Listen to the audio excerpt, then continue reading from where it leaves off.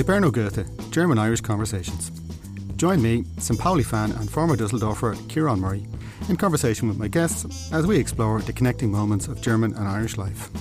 We delve into the many aspects of arts, language and life across cultures. What do musicians, dancers, artists and writers pick up from both cultures? And how are they inspired and enriched by the other? Hiberno Goethe, German-Irish Conversations is for all listeners who like to go and think beyond borders. This podcast is supported by the Goethe Institute Dublin. Fáilte Road and willkommen to Hiberno Goethe. My guest today is poet and fiction writer Liz McSkeane. Liz, great to have you here. Thanks so much for inviting me. Liz, the name McSkeane, where is that from? Well, that's a good question. It's a Monaghan name, I think. Most of the McSkeanes in Ireland would be around the Monaghan area, but we think it might be also an Aberdeen name. So, like a lot of names, it could be either Scottish or Irish, or maybe both, as I am myself, indeed. And I'm not sure whether Scottish people would know, but I can't actually tell where your accent is from. Is it a general Scottish accent, or it's a west of Scotland Scottish accent, a fairly light Scottish accent at this stage, because I've been in Ireland for so long that I think I've probably lost a lot of it. It's probably not as light as you think. Oh, really? Well, I'm glad. Is it a Glasgow accent? That's right, a Glasgow accent, yeah. So tell us a bit about growing up in Glasgow. Well, I grew up with a Scottish father and an Irish mother, which would be not that unusual in the west of Scotland, because although there's a big Irish Catholic minority, it's a large minority. So in a lot of ways it would be a little bit like Belfast, not in the sense that you would have different areas where Catholics and Protestants lived, but there would be a large Catholic population with Catholic schools and Protestant schools. So it was, very definitely a kind of a mixed culture. And did you feel like the child of immigrants? Well, when you grow up in a certain situation, unless it's very, very different, you don't really know any different. So for me, it was kind of normal. There were quite a lot of people with mixed, there's quite a lot of connection, and there really always has been, between Scotland and Ireland. So it didn't feel all that different. I was aware that my mother had a different accent, and sometimes I used to get teased because I would come out with phrases like "I do be doing" or "I'm after," and the teachers would say, "No, you don't say that." And it's only when I came to Ireland I realised that these are phrases that come directly from the Irish language. So that was really exciting to learn, but I didn't know that when I was 8, Do you know that that John Millington Synge, when he was kind of writing the Playboy, the Western World and stuff, that he used this Irish that came directly from the translations? I didn't know that, no, but it doesn't surprise me. Yeah. I'm only after my dinner and he be going up the road and she and stuff. But I remember reading that people kind of laughed at it a lot and said, "Oh, he's just making this up, that it's kind of stage Irish." But in actual fact, in the West, because people they were the first generation moving from one language to the other, they kind of translated as they went. So the way they spoke was full of stuff like "I'm only after." Well, my mother was from Dublin, and that was the way she spoke, you know, and it was really interesting to see the exact grammatical form in Irish. When I had to learn Irish when I came over here because I was a teacher, and although I never got that good at it, but I learned it enough to get by, you know. And it was very interesting to see the identical grammatical structure in English coming from it's almost as though there's a kind of a skeleton, the bones of the Irish language showing through the way English is spoken, and I think that gives Hiberno English, I suppose it is, a huge richness. Yeah, and probably useful for writing poetry. Well, maybe I'm not as aware of that, although perhaps maybe my way of writing poetry is informed by the fact that I have lived in both countries, and that maybe my idiom is neither one or completely one or the other, and that's always useful, I think, if the voice is a little bit different. Just again about that Irish world, that Irish Glaswegian world. Was this the space where kind of John F. Kennedy, pictures of John F. Kennedy and the Pope were on the wall, and there was Celtic scarves and stuff? Exactly, absolutely. When Celtic won the European Cup, I was out in the street, and yes, my father used to go to Celtic matches. He took me to one or two, but not very many, because it wasn't exactly a social occasion the way GAA is here. There were only certain matches he would take me to, and yes, I used to be sent to school on St Patrick's Day with a clump of shamrock. You get these little boxes coming up to the 17th of March from Dublin, the friends and family back in the old country, with shamrock, and you'd have these, wear these for as long as they lasted, which was kind of interesting to walk through Govan with a big clump of shamrock on your lapel. And were you aware then, if there was a St Patrick's Day, that there was also a 12th of July? Very much so, absolutely. And in fact, I've always thought that if it weren't for the sectarianism, the spectacle of an orange order, and maybe I shouldn't say this, maybe it's not a great thing to say, but it's a great spectacle if you could take the sectarianism out of it, which unfortunately you couldn't, because in Glasgow they would stop outside the church, with a big big drum, and say nasty things about the Pope. But we always watched it, So I'm sure that's a bit different from it was in Belfast, because we didn't have the troubles. So we, although it wasn't exactly friendly, it wasn't deadly as it was. We didn't have to suffer in that way.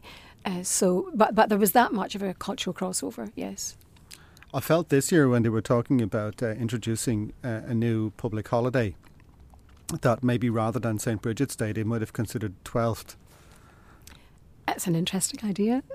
Yeah.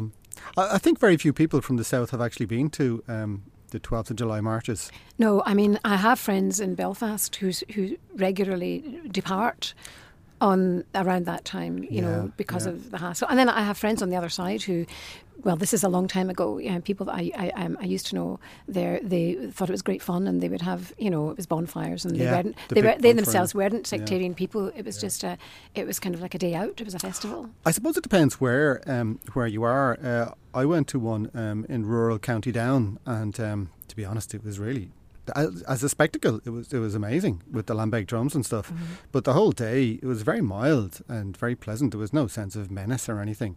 Now, that's probably different in urban Belfast or in Tigers Bay or somewhere. I agree with you, yeah. Sorry to the listeners in Tigers Bay. That just came to my mind.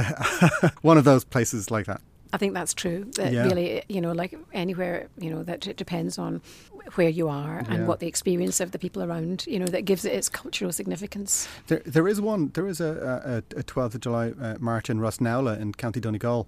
It's one of the biggest surf beaches in Ireland. I didn't know that. Yeah, yeah. I don't know. I think it's the only one in the south. Mm. But I love that notion. I haven't been, but I love the notion of the crossover between the surfer culture. Well, I'm just having a mind movie as to what that might look like with the orange sashes and the bowler hats. Yeah. I can see a nice short film of that somewhere. Yeah, I kind of like the notion that it's much more reflects it kind of how the different cultural things change, and how there never would have been a surf culture in Ireland a generation ago even. And now places like Rosnowla are just completely transformed. Yes, and there are places in Clare as well, I suppose, that they've picked up these habits from people going to foreign parts and saying, our beaches are just as nice as this, and our waves are just as, huge. And so long as you have a nice warm wetsuit, because it's not Hawaii. Mm. You were saying that you were a teacher. That's right, so, yeah. What did you teach? Originally, I was a teacher of languages. My training is as a teacher of French and Spanish. My first degree was in French and Hispanic studies, so that was Spanish, Portuguese and French. And when I came here, I taught English and French. And I taught Spanish, part-time, never in a school. Mm-hmm. So, and I lived in France and Spain and Portugal for short periods of time. I was almost a year in Spain when I was a student, so... Tell me, did you have to learn some Irish to get a qualification as a teacher here? Yes. Well, the qualifications were recognised. Okay. There was a mutual recognition of qualifications, and it had that come in the EU. But you also, to be a teacher, I don't know if it's still the case for post-primary teaching, but I know it's definitely still the case for primary teaching, that you still need Irish. I didn't mind actually learning Irish because I had learned a few languages already, and I was very interested to learn Irish, as it was not a Romance language. It was a Celtic language, completely different grammar. So I found it quite exciting. And I did the department oral, and I did the Caratastis as well. And at the time, like I could get by. Now I could probably, say the couple of fuckle now, if I had to, but I'm very rusty, and it's one of the things on my list to improve and get back. So when you had the background, particularly in French and Spanish and Portuguese, what was it like then when you were learning German? Was that a very different pattern of language? Yes, I mean, this is fascinating, really, and it's one of the things I suppose that's brought me to this podcast. Really, my study with the Goethe Institute. This is fairly recent now. It's maybe 6 or 7 years ago. I started learning German at the Goethe Institute, and then I left it because I was busy with other things, writing things, and then I went back, and then I dropped it again. It's something that I really want to improve and to get to grips with, and I really enjoyed it much. I went with some trepidation because German has a reputation for being difficult. Other languages, like in Spanish, you can get by, although any language is difficult to learn well, but there are some languages you can get by more easily at the beginning. German, I had this idea of German as being really daunting and difficult, and I was really pleasantly surprised at how much I enjoyed it and how much I liked it. And one of the reasons was because the grammar was completely different from the Romance languages I'd learned, but really similar to English. I had never really realised before how almost perfectly English maps on to German or vice versa. There would be phrases that if you wanted to say them in French or Spanish, you'd have to turn the language around and find a completely different grammatical construction. Whereas in German, somebody saying like that's my dream job or something, I think it's, I can't remember, perhaps Traum or something. Traum job. Traum. Arbeiter, Traumarbeiter or something. Traumarbeiter, yeah. Yeah, and I remember hearing that phrase or one like it, I thought, God, that is so like English. Now, of course, there are other things which is always problematic for native English speakers, the genders, the masculine, feminine, and then, of course, you've got the neutral as well, and then you've got the cases. But in spite of that, I really like German, and I really enjoyed, and it was circumstances really that made me stop. And do you think, are you a bit of a language nerd, if that's not... I'm afraid I am. I'm the sort of person that will sit up at night reading grammar books. Some people... Yeah. I do read novels and stuff as well, but I will actually read a chapter of a novel book. I know that sounds sad but true. But isn't it kind of part of how we communicate and how we interact? And if you break it down and you see how language structures all the pieces together, like you were saying about those... German cases, and when you have the der and the die and the das, and then you have to put it all together, there's a kind of fascination in how we communicate and how we think of things. There is, and I think, just the example that I'm thinking of now is in Irish. One of the things I loved about Irish was that it seemed to me that the psychology behind the grammar was, for example, saying I am angry. In English we say I am angry. So that's as though the adjective is attaching to that is something I am. Whereas in Irish you say tá farag orm, there is an anger on me, there is a cold on me, there is a sadness on me. And the idea that it's there, it arrives and it's going to leave, it's not who you are. And I just think that's lovely, And I'm afraid my German is not good enough to be able to make similar comparisons, but I'm sure those whose German is better than mine, which wouldn't be hard, will be able to think of similar things, I suppose even ich habe Hunger, that I have hunger. I'm hungry and I have hunger. There are different notions of how we... Exactly. I mean, one of the other things we were just talking about, the genders, I have to admit, I learned quite a lot of German, and over the couple of years I was there, but I noticed that I got stuck because the thing that you have to do at the very beginning is to learn your genders. Yeah, right? Yeah. Now, I kind of didn't bother all that much, and I knew I was a language teacher, I mean, I knew that this was wrong, very wrong.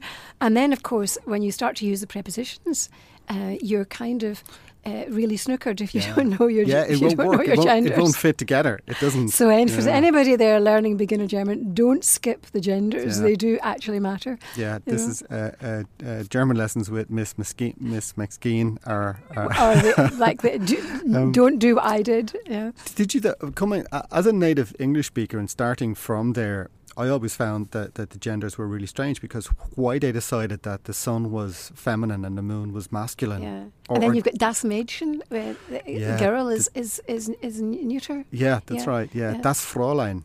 Das Fräulein. I'd forgotten that. Yeah. I suppose it must be to do with the, the history of the language and how it evolved from well, partly from Latin, although not so much, but from, Norse, Old Norse and Middle English. Yeah. I don't know so much about that, but I guess it's from the genesis of the language way back, when it was emerging from the soup, the DNA.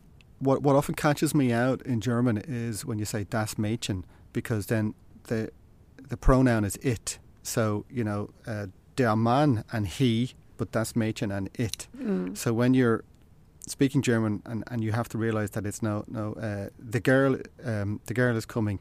It's and you refer to her as it. Yeah. Not her, not she. Yes. I hadn't thought of that. It's kind of try not think about it. It just it just complicates things more. I like to jump from one thing to another, but so I've been reading your novel. Oh, and tell me, how did you decide to write a novel about a detective crime novel about 16th century Spain? How did you get there? Well, I suppose one of the reasons is that I love detective fiction myself. I'm a big fan, and it's a kind of a secret vice of, I like to read my way through, a particular Inspector Morse and then Ian Rankin, Rabbits and all that. I think it's a great genre. Although I write lots of things, I had embarked on various different novels, but the one that finally worked was one that I was writing about St. John of the Cross, who was a 16th century Spanish mystic poet that I studied when I was a student of Spanish, and I really liked his poetry. The phrase "the dark night of the soul," it comes from Noche Oscura del Alma. It's his probably most famous poem. I was reading about his life, and I just thought it was really interesting, and I thought that I would make a detective story out of it. And to give us a bit of context, John of the Cross, what's the kind of equivalent in English of John of the Cross? He would be as famous, it wouldn't be exactly the same, but he would be as famous in Spain as Shakespeare is in English.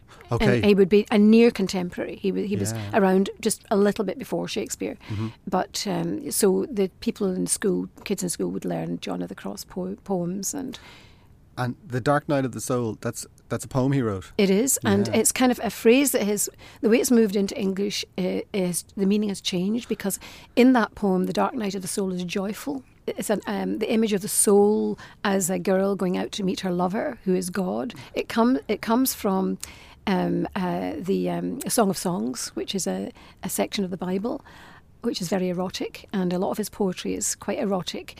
And this image of the soul stealing out on a dark night to meet, to achieve union with God. So the dark night of the soul is to be sought for, whereas the way it's come into English, it means something like despair. Yeah, I always thought it had a very, very dark thing, like a lost Leonard Cohen song. Or something. I suppose. It's fair enough in English. That is what it means now. But in the original, it was different. Yeah. And writing erotic poetry in 16th century Spain probably wasn't particularly well appreciated. No, and in fact it went even further back than that, because it's a section of the Bible that was it was written, it's in the Old Testament. So there was somebody way back then writing it. It was the Song of Solomon or the Song of Songs. And it was a part of the Bible that in Bible study with young monks and young priests, it was usually kind of avoided. But there were a couple of poets, Spanish poets, Fray Luis de León, who was actually a tutor of John of the Cross, translated it into Spanish. He was translating it from Latin into Spanish, which kind of wasn't allowed, actually. You weren't really supposed to translate things just because you felt like it. You were supposed to get permission. So there was a lot of interest. John of the Cross was very interested and used a lot of the images in his own poetry. I'm way out on a limb here, but translating the Bible from Latin to Spanish, was the Latin the accepted version? Was that what was the Bible? Was it originally written in Aramaic? That's right. And then So there were versions in Aramaic, and again, I'm not an expert in this field, so I'm very much open to correction. But I when I was writing Canticle, I did know all of this, so I forget. As far as I can remember, it was written in Hebrew and Aramaic, as you say, and then it was translated by Saint Jerome. You often see St. Jerome in paintings with a lion at his side and the book, the Bible. And this was in something like the 2nd or the 3rd century AD. And that was the version, the Latin version, that was the accepted version. I think it was called the Vulgate. They really weren't supposed to provide alternatives. I mean, like people like like Luis de Leon did actually speak Hebrew, and he had translated it, and got into a lot of trouble. Did you have a Bible at home when you were growing up? Did you grow up with a Bible? No, we did the catechism. The Yeah, Bible, you're not supposed to think about the Bible yourself. You've got a priest to explain all that to you. Yeah, there was a Protestant house down the road where they had a right. Bible. You have to be a Protestant to know your Bible. We didn't need Bibles, we had priests. But in actual fact, that notion that we didn't need Bible, we had priests, that's not that far away from Canticle, from the novel, because any sense of interpreting God without the help of the church wasn't allowed, isn't that? That really is one of the main themes of the novel, that even it's a detective novel where this Dominican monk is given the task, this is 25 years after John of the Cross is dead, of finding his original manuscripts. Now, the original manuscripts really were lost, but there were many contemporaneous versions, which I saw some of them in the National Museum in Madrid, 400-year-old manuscripts. It was such a thrill. But anyway, the detective figure is charged with finding this and discovers that a lot of the thinking in St. John of the Cross's poems is problematic to the established church. One of the reasons being that he kind of circumvents he circumvents the interpretation, the standard interpretation that we get from the established church. I'm tempted to ask you, did the Inquisition get him in the end? But I'm reading it, so right. Okay. I won't spoil it. I don't know what happens in the end. I won't spoil it. Well, somebody gets him in the end, but as is so often the case, it tends to be our friends rather than our enemies who are, more to be more careful with them. So keep your enemies close and your friends closer, or is it the other way around? Yeah, something like that. Yeah. I take it that quote's not from John of the Cross. No. I don't know who it's from. Do you have particular favourite modern detective writers' novels that you like? Yeah, I'm always on the lookout for new ones. I really like Ian Rankin, the Scottish detective Rebus, and it's been televised a couple of times. Yeah. And of course, Inspector Morse is not all that recent now, but yes, those kind of. Do you ever draw on that for when you're trying to write? I don't know, is it medieval or Baroque or something? The Canticle, it would be Renaissance, I suppose, the end of the 15th, the beginning of 16th century, or 16th and 17th rather, sorry. Well, I think that there is a standard formula almost, which may not be obvious, but if you think of Sherlock Holmes, where you've got the genius who does all the interpreting, who discovers, and then you've got his sidekick. And then you've got the genius guy always has some fatal flaw. Sherlock Holmes was an opium addict. Inspector Morse has got his booze. They've all got a problem. Rebus also, it's the booze, and he's also a bit of a psychopath.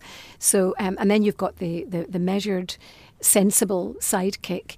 And it's like Don Quixote, actually, Don Quixote and Sancho Panza. So that kind of formula really work. Then usually there's a love interest which doesn't work. There's usually some woman there. It's also interesting when the women are the detectives as well. There still aren't that many of those, are there? No, there's not many. There's I think it's a South African one comes to mind. When I say comes to mind, I can't get any further than that. Was that the Ladies Detective Agency? Yes, Alexander I think McCall so. Smith? Yeah, yes, I can't remember the name, but I read those, Yeah. They're very good, they're very witty. Yeah. Oh, I suppose there is Miss Marple and those kind of characters as well. Yeah. Yeah, so it's not unknown. Stephanie Plum, is that her name? Who was one for the she's an American one, yeah. So they're not very frequent, no. Yeah. I suppose it's much more likely now to imagine a woman being the detective, but maybe back in a lot of those kind of Sam Spade 1950s. That's right, yeah. US cultural scenes. I just can't really envisage the woman getting that role. But we do see it on television a lot, increasingly. There's quite a lot of, if you think of The Killing and The Bridge and those Scandinoirs and even on, in Irish. There've been a couple of Irish ones as well, where the detective, the main detective, is a woman. Yeah, some of the recent ones. The Fall and So, yeah, I think in many ways maybe television has overtaken us in that genre. Speaking of genres, would you read a poem for us, and then we can get into why that particular poem? Okay, I'm just looking at this poem from a book called Brink, which is written by Jo Burns and published by Turas Press, which is my own little publishing company, and publish poetry and literary fiction. And Jo Burns, who is from Maharafelt in Northern Ireland, actually lives in Germany. She married a German and her family, her children now are German. So she lives there. She's quite a frequent visitor to Ireland. And some years ago, not long after Turas Press was established in 2017, she sent me a manuscript and I published it, 2018, White Horses. And her second book with us, Brink, was published last year. And the poem that I'm going to read, because Jo has this mixed heritage as well from Northern Ireland and from Germany, she's very alert to historical and contemporary themes. And of course in Germany, with all of us in the last 2 years, when we had all the vaccinations and masks and all of that, there was a lot of disturbing activity in Germany. And so this poem, I'll let the poem speak for itself. Fission. In the group's telegram channel, the friend I lost shows herself lifting her pseudonym after 6 months down the rabbit hole. I watch the dots blink as she types. Lieber bin ich Nazi als grün. I rage and rub illusions from my eyes to witness this hate in plain view. She'd rather be a Nazi than a Green Party voter. That's very stark. I think it's a reflection of what Jo was going through and many others in Germany last year. We didn't seem to have the same volume and strength of anti-vax. I'm not saying it didn't exist, and the anti-vax feeling also hooked onto many other movements that were reminiscent of an earlier disturbing time in history. I like the way Jo brings in parts of German. She has other poems that she brings in parts of Spanish and Irish, and she makes it very understandable even to a reader who doesn't speak German, because she has the translation woven in very skillfully. Do you know where Jo lives? She lives outside Dusseldorf. Yeah. Okay. I suppose for her, the experience of writing poetry, living in Germany as someone from Maharafelt, is that when you're writing things about Ireland, you're writing from a remove. When the troubles appear in her poetry.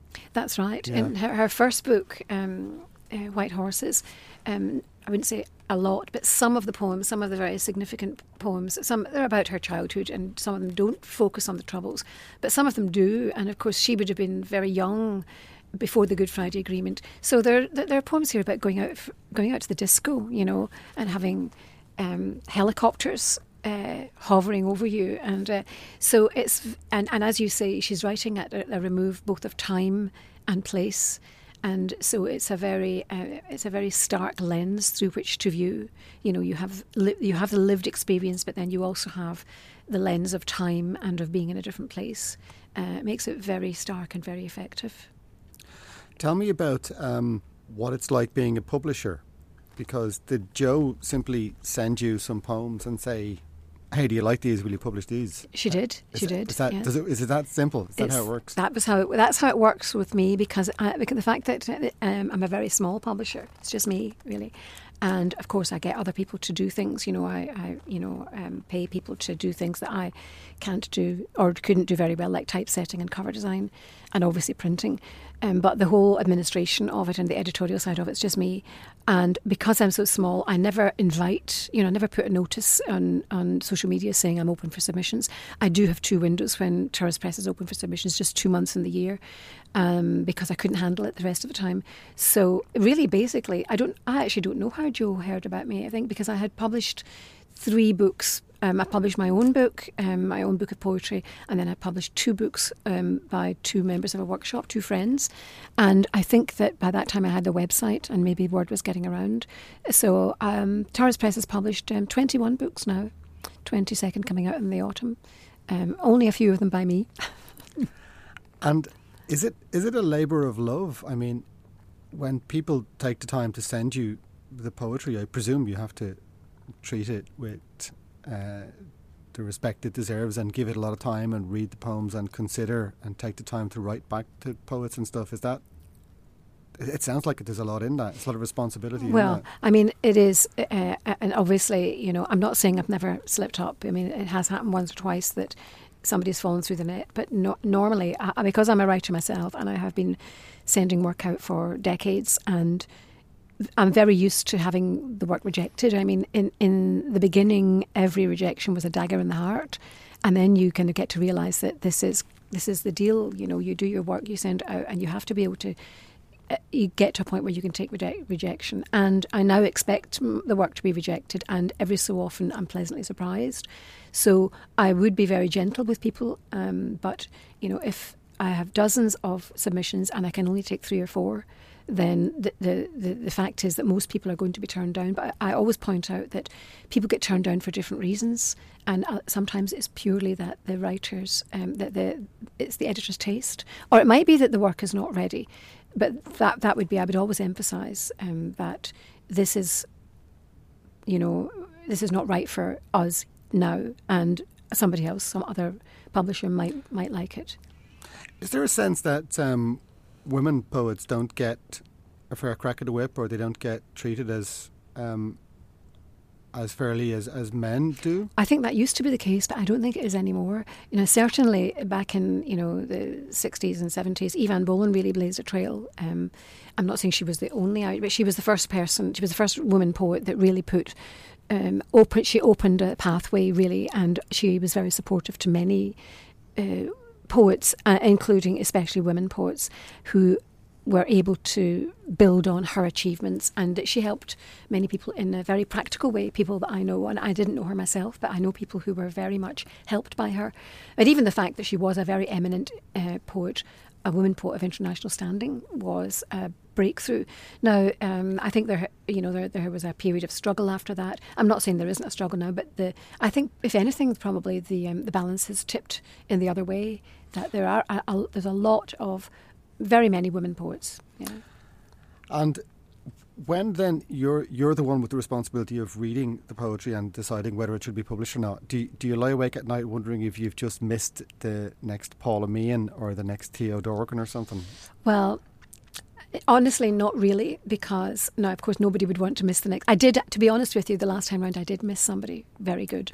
I did, because I knew as soon as I was looking at the submissions, yes, this one is a definite. I kind of have a rule in my own mind. I like to read them all before I accept any of them.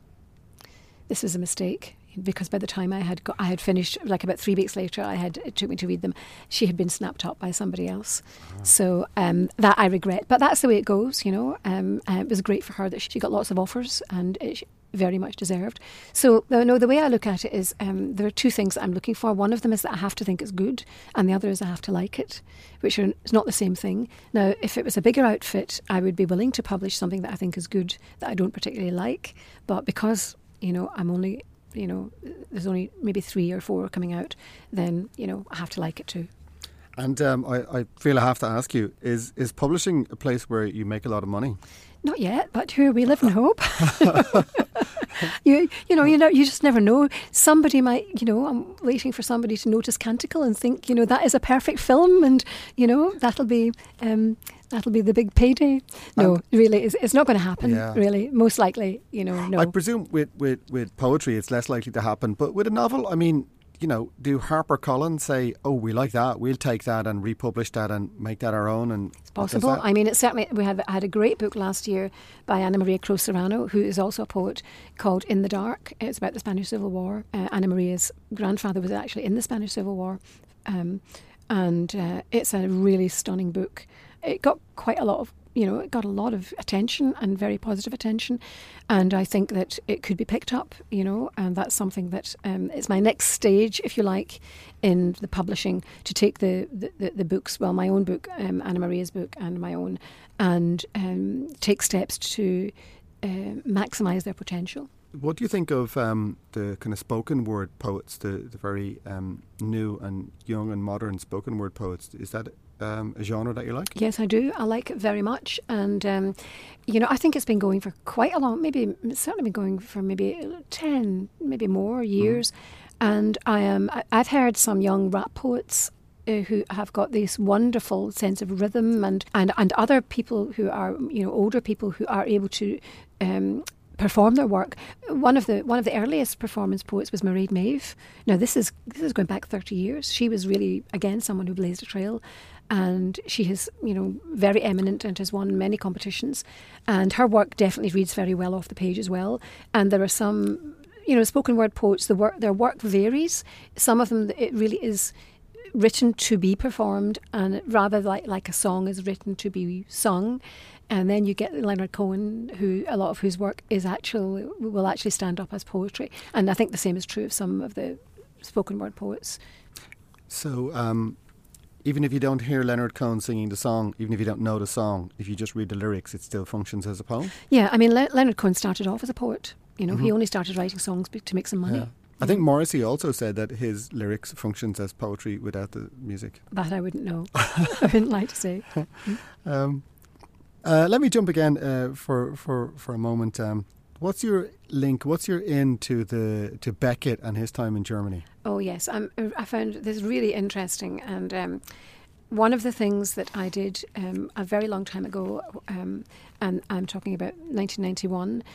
I had worked in RTE for a year and a half as education officer, and when I left, I started making documentaries with one of the producers there, Peter Mooney, who is sadly deceased, but he was a great friend of mine. And the first one we made together was called A Stain Upon the Silence, and it was to coincide with the first Beckett Festival. I think it was 1991. And in the course of working on that, I actually met very interesting people. One of them was Walter Asmus, who was an assistant director. I think he was actually director at that stage of the Schiller Theatre in Berlin. And he told me a lot of really interesting things about Beckett and his connection with the Schiller Theatre. And I hadn't realised, and it was only much later I realised as well, the extent that one of the great strands of influences in Beckett's work, as well as the Irish, the Anglo-Irish and the French, was the German connection, which I hadn't known. And I worked on that festival. Yeah. Oh, it's a small world. What were you doing? As a lowly lighting and sound technician on that. And I remember Walter.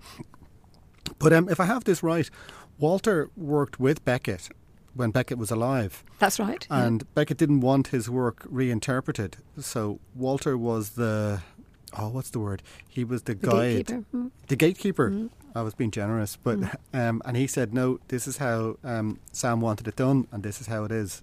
So is Walter on your documentary? Yes, yeah. I mean, and I actually listened to it last night in preparation for coming to talk to you today, and it really was a real trip down memory lane. Yeah. But and of course there are only snippets of that. I spoke to him for about an hour, and there are only snippets of that conversation in it. But it's really interesting. I mean, I did it. One of the things he said here, I just made a note of it.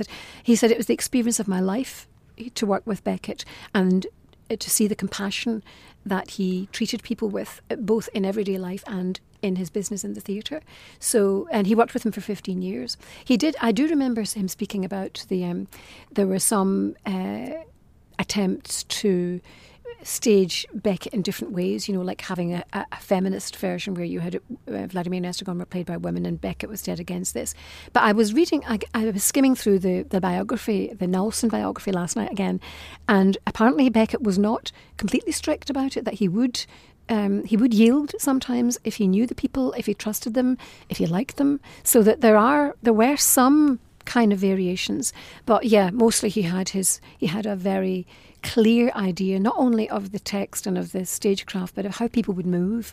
One of the words that was mentioned, that Walter Asmus mentioned, was balletic. And it's true if you think of the usual plays, the most famous plays.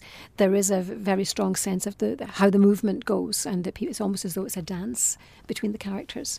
Yeah, the characters rarely actually walk in any kind of normal way. Tramps or whatever, those kind of characters, they have very exaggerated types of walks and stuff. Yes.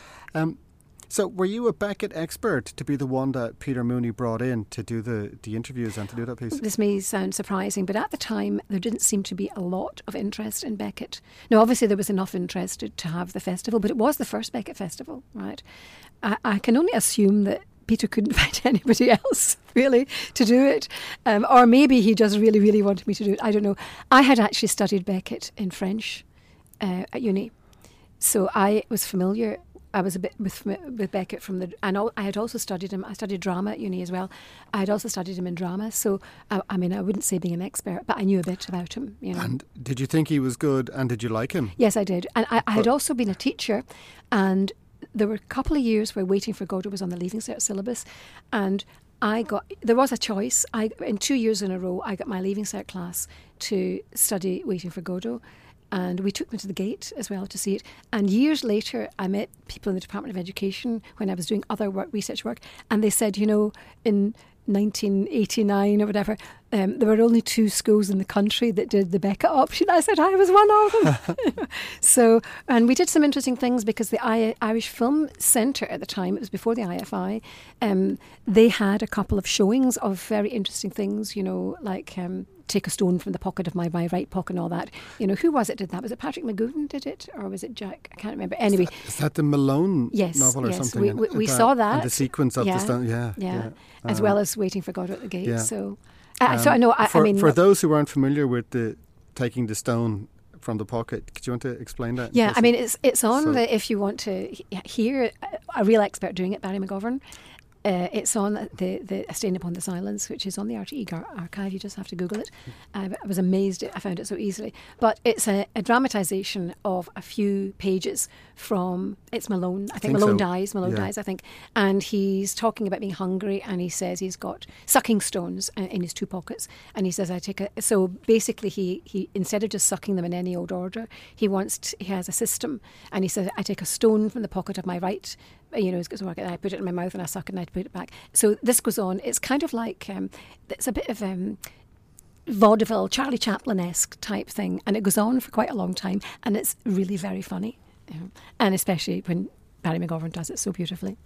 What was Beckett doing in Germany? Well, there was a pretty strong German connection. He had a family connection in that his uncle, William Sinclair, actually lived in Germany, in Kessel.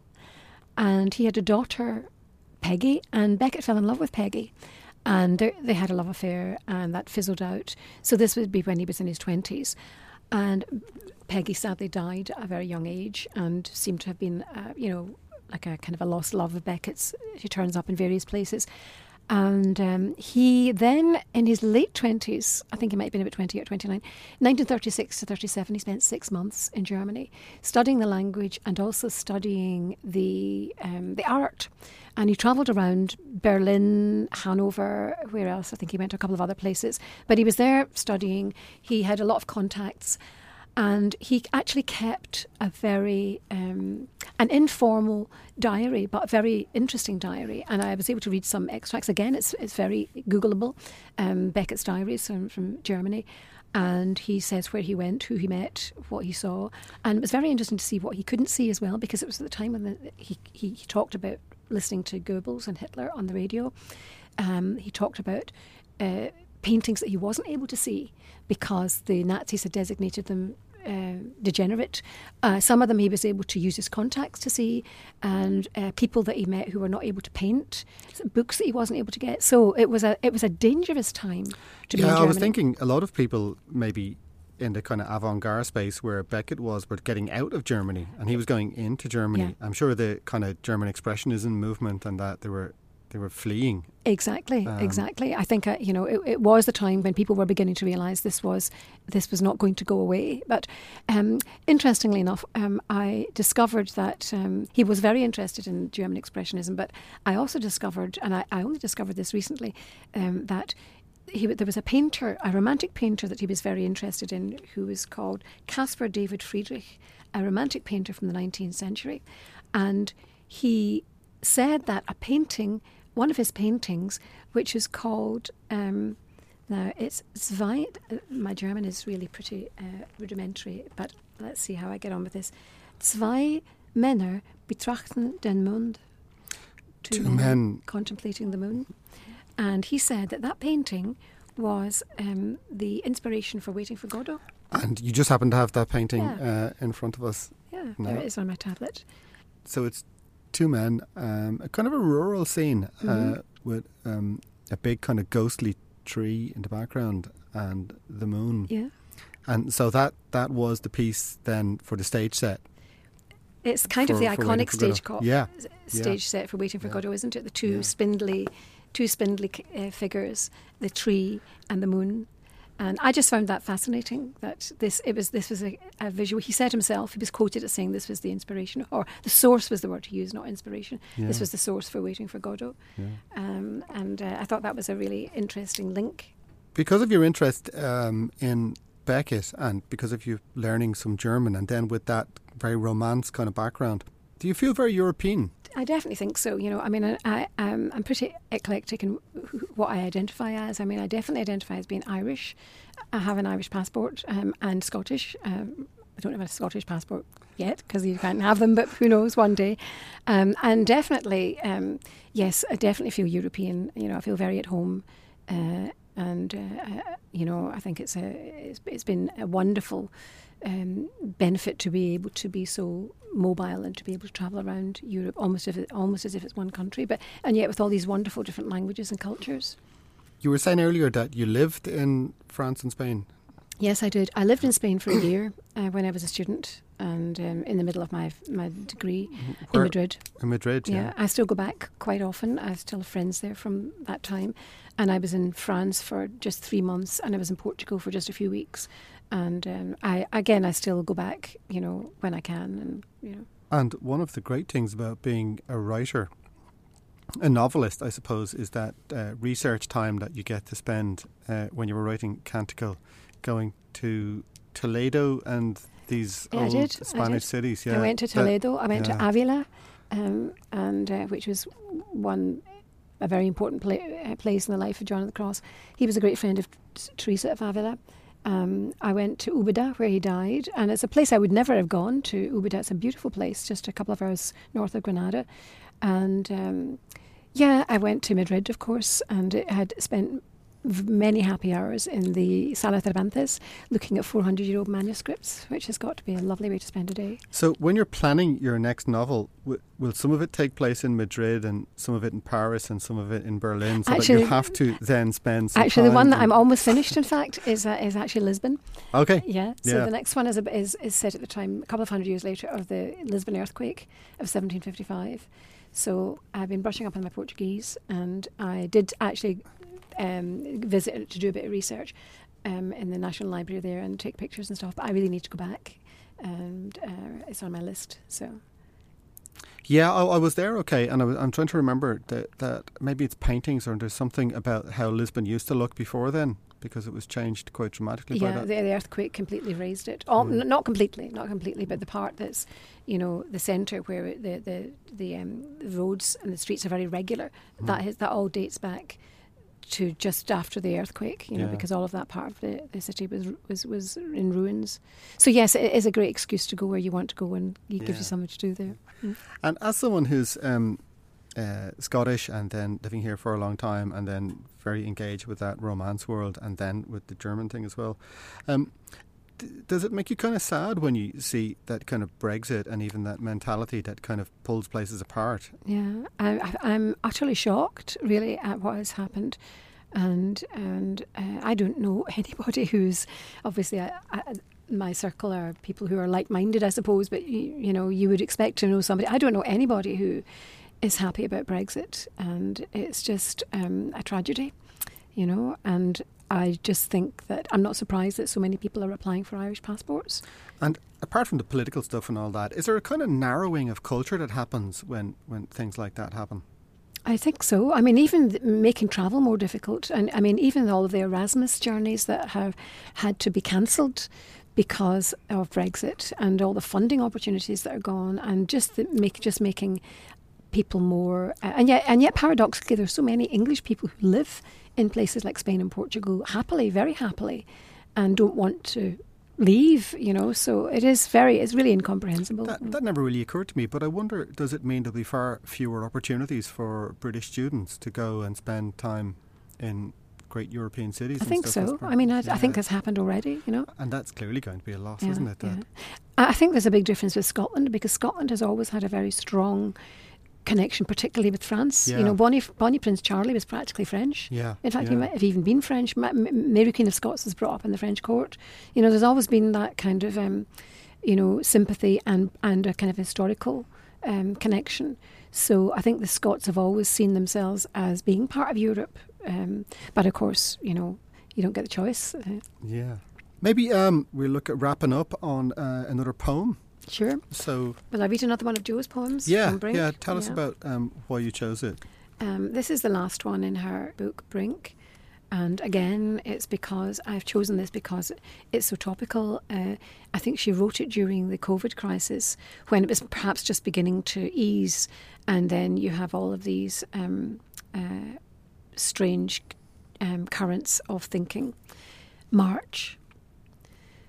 The populists' open mic is on, and the crowd is waving Reichsbürger flags. Someone is harping on about vaccines, gates, reptilian overlords, and of course 5G and Rothschild. I meet up for the first time with a friend since the lockdown. We've the same intention, to spectate a farce, the one our kids are facing. But we're happy, despite the distance, sitting together in our mission. We pop too many corks and prost on the pier, above the rabbit hole, tipsy, dangling over murky water. Summer's coming, but we're split, conspiracy or truth.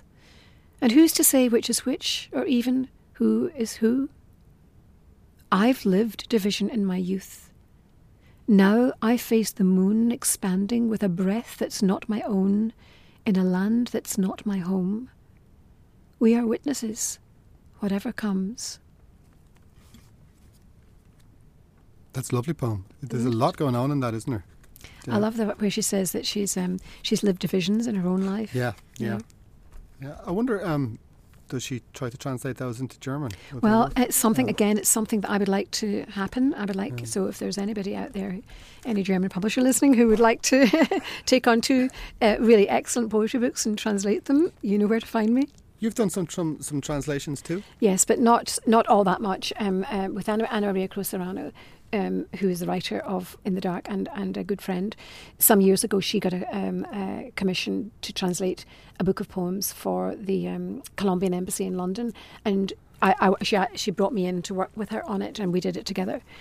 So it's now a bilingual edition. But I'm not a professional translator. I really enjoy translating, and I've translated some poems of John of the Cross, and I might publish them at some point. But as I say, it's not my profession. It's a very specialised area, I presume, translating poetry. Yes, I mean, translating of any kind, I think, is a very thankless task. It's very highly skilled, very creative. You're almost recreating the work.